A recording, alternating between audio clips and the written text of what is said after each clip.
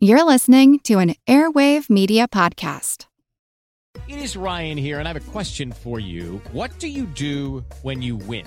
Like, are you a fist pumper, a woo-hooer, a hand clapper, a high-fiver? I kind of like the high-five, but if you want to hone in on those winning moves, check out Chumba Casino. At ChumbaCasino.com, choose from hundreds of social casino-style games for your chance to redeem serious cash prizes. There are new game releases weekly, plus free daily bonuses, so don't wait. Start having the most fun ever at ChumbaCasino.com. No purchase necessary. VGW. Void where prohibited by law. See terms and conditions. 18+.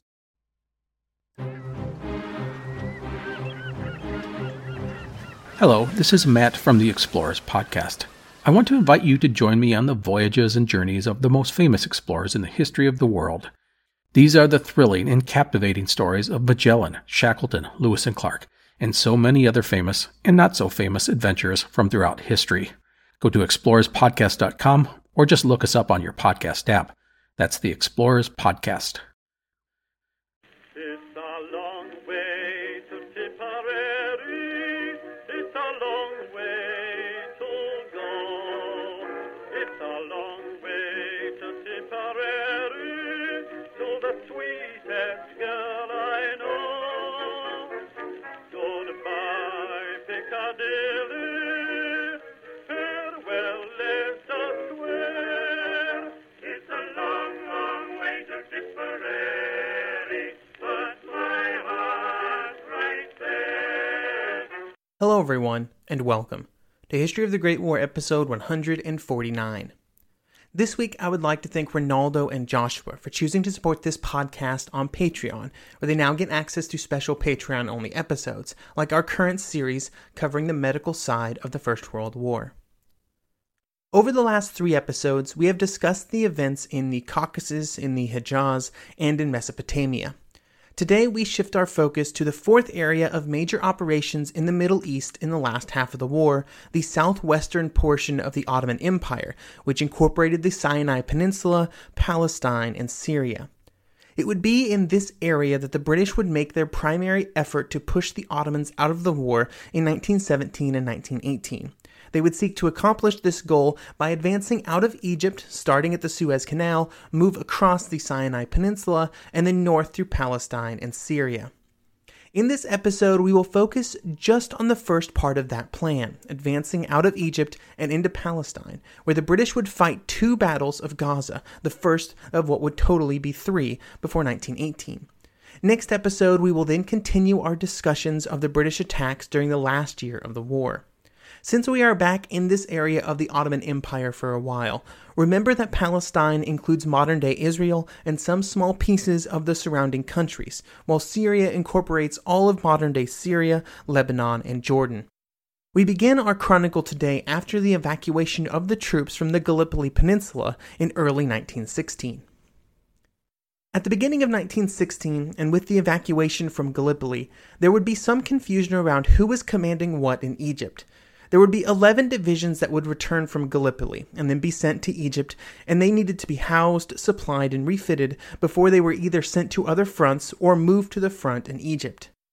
In early January, the Mediterranean Expeditionary Force, which had incorporated the troops at Gallipoli, arrived in Egypt and they were commanded by General Murray. Murray would not initially replace the commander that was already in Egypt, General Maxwell, and instead they would split their responsibilities. Murray would be responsible for defending the Suez Canal and Egypt's eastern border, while Maxwell was responsible for the western side of the country. This organizational setup never really worked. Both Murray and Maxwell believed that this division of responsibility hurt their ability to defend Egypt as a whole. These concerns would eventually result in Maxwell's position being removed in March 1916. This was a good move from an organizational perspective, but it did remove Maxwell from the theater, and he had been a respected commander not just by his troops, but also by the Egyptians. With Murray now in command, the troops in Egypt were renamed to the Egyptian Expeditionary Force. While there were already plans for future operations being formulated, there was still a large number of troops that moved out of Egypt and onto other fronts during this period, with 10 divisions being sent to France and 1 to Mesopotamia between March and June 1916. Even with all of these troops that were moved out of Egypt, the British still planned to attack into Palestine, but there were some serious problems that they would have to overcome to make this plan a reality. The campaigns out of Basra and into the Sinai would both occur in late 1916, which meant that the British had to find a way to support two advances into enemy territory separated by hundreds of miles and into land that was not exactly easy to move an army through. Both campaigns would also involve far more troops than any pre-war British expeditionary force. The British had, for centuries, built up experience in moving relatively small forces into far-flung areas of the globe, but during the First World War they would be called upon to support hundreds of thousands of men moving in different directions all over the Middle East. The forces that would also grow during 1917 and 1918, and by the end of the war there would be 450,000 troops in the Egyptian Expeditionary Force and over 400,000 in Mesopotamia. This would push the logistical capabilities of the British almost to the breaking point. The situation was made worse by the famine that occurred in Palestine. The British would be marching into an area that could not even support its civilian population, so any kind of local supplies would be almost non-existent. Everything that was required for the army would have to come through Egypt, then either be transported by land or by sea to the front. This would also strain local Egyptian resources, and this strain would have consequences after the war, as the British would force too much hardship onto the Egyptians, which they had counted on for support to maintain their ability to rule the country. While the British were preparing for their attack, the Ottomans were still in control of the Sinai Peninsula, and they were not planning on simply passively defending against the upcoming British effort. Instead, they hoped to launch their own. To try and support these troops, they had taken the steps of extending the railway from Beersheba and bringing it south closer to their positions on the Sinai. The hope was this greater access to supplies would allow the Ottomans to get within artillery range of the Suez Canal and stay there. This was really all they had to do to shut the canal down. They did not have to capture it. Instead, they just had to make it unusable for the British. The issue for the Ottomans in this theater was that much like the British, they would be forced to give up large amounts of supplies and men to move to other fronts. These sapped the units of their ability to attack, but it was necessary to shore up other fronts where the enemy was already putting on pressure. Unfortunately, this left the Ottoman defenders at their weakest, right before the British launched their attack, but it did not mean that they gave up their hopes of another offensive completely. I have mentioned several times that the British planned to advance out of Egypt, but what exactly were they planning to do? Well, a critical piece of advancing away from the Suez Canal would be maintaining a supply of water. This was well known to the British, and they identified a series of oases that they would seek to control and occupy. Along the way, they would construct a single-track railway behind the advance to carry supplies, and they would also construct a water pipeline that would be absolutely essential when trying to keep large numbers of troops advancing across the desert. These construction efforts, plus the oases, would allow the British to leapfrog across the desert. On the other side, they hoped to capture the village of Qattara, and then on the Mediterranean port of El Arish. The key of this whole entire campaign was to get to El Arish. It was the objective that Murray gave to London when trying to get support for the attack, and approval for the plans, which was given on February 27, 1916 by the Imperial General Staff in London, was all about getting to El Arish. However, it would take most of the year to finalize plans and stockpile supplies to do that leapfrog across the desert. It just required a lot of preparation. As I mentioned earlier, the Ottomans were not happy to sit and wait for the British to attack, and it would be their next attack that would actually start the British advance. This attack would occur on August 4, 1916, and it would be on this date that an Ottoman force, bolstered by German machine gun and trench mortar companies, attacked the city of Romani. This attack caught the British off guard because it was launched at the height of summer, when temperatures would routinely reach 50 degrees Celsius. That is 122 Fahrenheit for the Americans in the audience, and no matter which temperature scale you used, it was real hot. So just when the British troops, which were primarily from Australia and New Zealand, thought that they were safe, they would find themselves attacked by 8,000 Ottoman and German soldiers. These 8,000 troops would later be reinforced by more, bringing the total number of attackers up to 16,000, while the total number of defenders would eventually reach the number of 14,000, but it would not be that high at the beginning.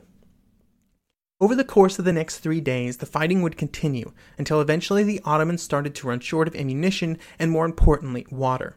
Once these supplies began to run low, the attack was doomed to failure. By the time that the Ottomans began what would turn into a long retreat, they had lost 9,000 men as casualties and another 4,000 would eventually become prisoners. With the Ottoman attacks stopped in their tracks, a pursuit began that would not end until the British were in Palestine. Over the course of the next 4 months, the British, Australian, and New Zealand troops would pursue the Ottoman forces across the peninsula.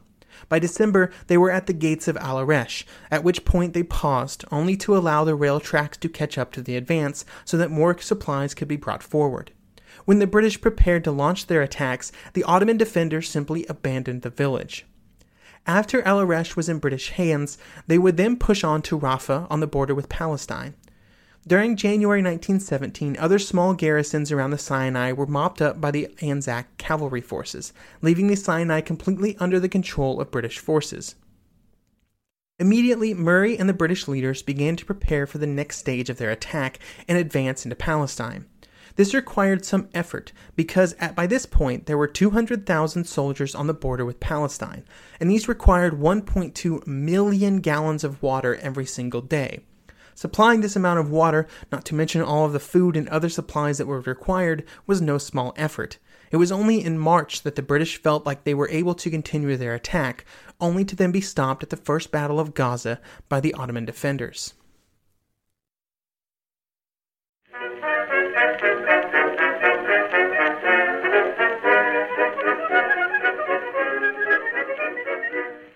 Step into the world of power, loyalty, and luck. I'm gonna make him an offer he can't refuse. With family, cannolis, and spins mean everything. Now, you wanna get mixed up in the family business. Introducing The Godfather at ChumbaCasino.com.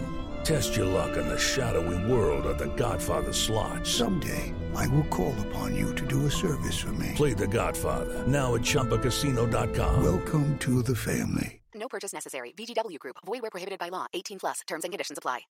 Napoleon Bonaparte rose from obscurity to become the most powerful and significant figure in modern history. Over 200 years after his death, people are still debating his legacy. He was a man of contradictions, a tyrant and a reformer, a liberator and an oppressor, a revolutionary and a reactionary. His biography reads like a novel, and his influence is almost beyond measure. I'm Everett Rummage, host of the Age of Napoleon podcast, and every month I delve into the turbulent life and times of one of the greatest characters in history, and explore the world that shaped him in all its glory and tragedy. It's a story of great battles and campaigns, political intrigue, and massive social and economic change. But it's also a story about people, populated with remarkable characters. I hope you'll join me as I examine this fascinating era of history. Find The Age of Napoleon wherever you get your podcasts.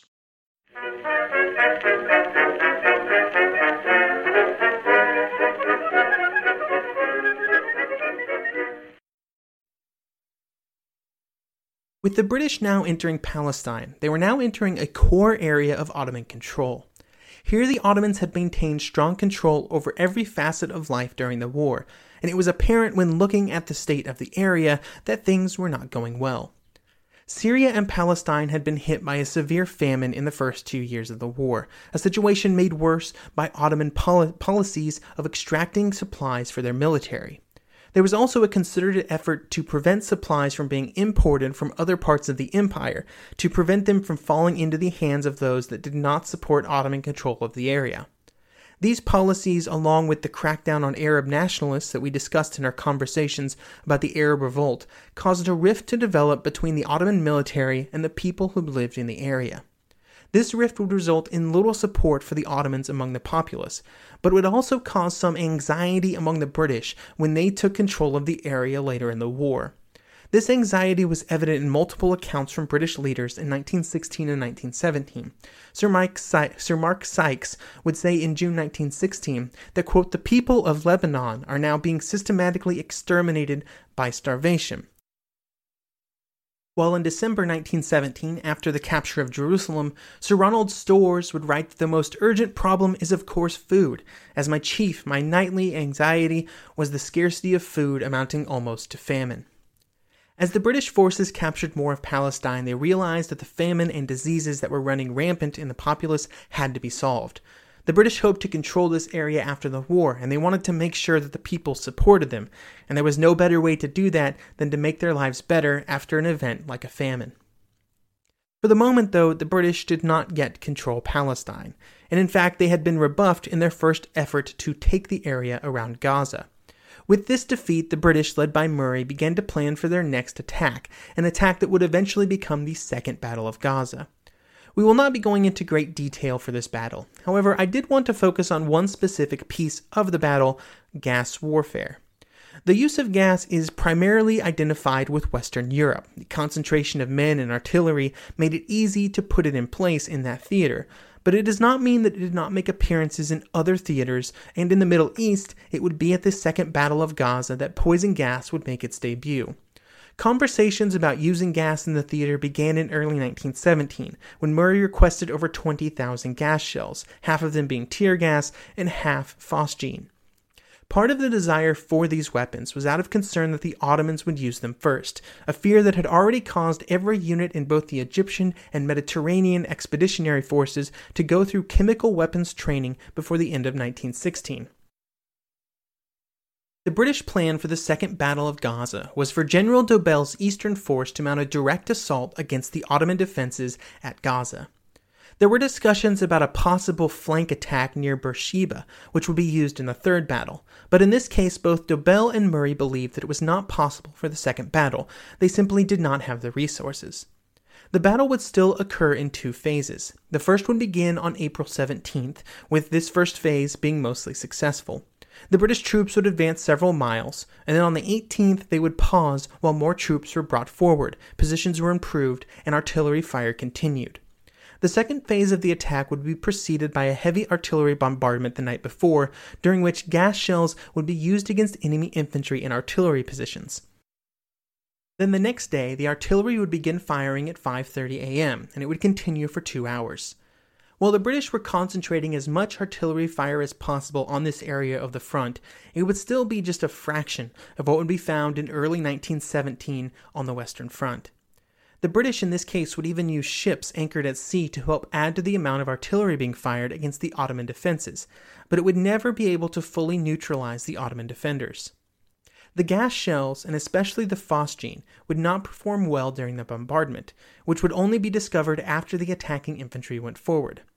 I am not a chemist, but one of the sources, and I think some information I found online, if I'm reading it correctly, point to the high temperatures of the battlefield as one of the big reasons for the disappointing performance.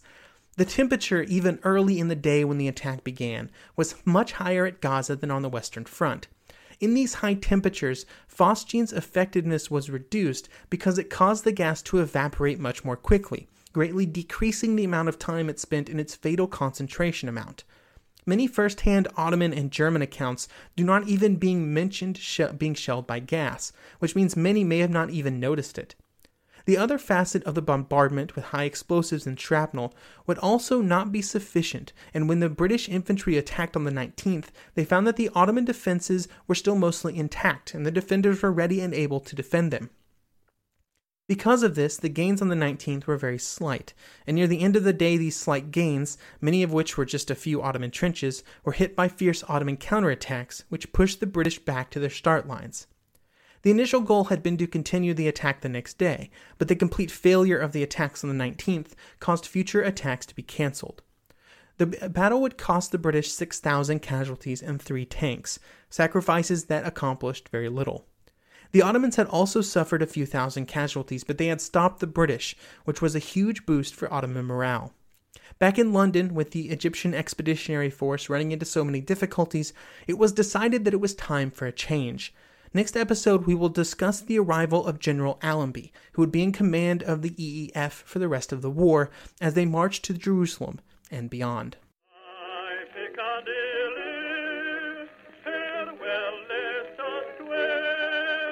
It's a long, long way to Tipperary.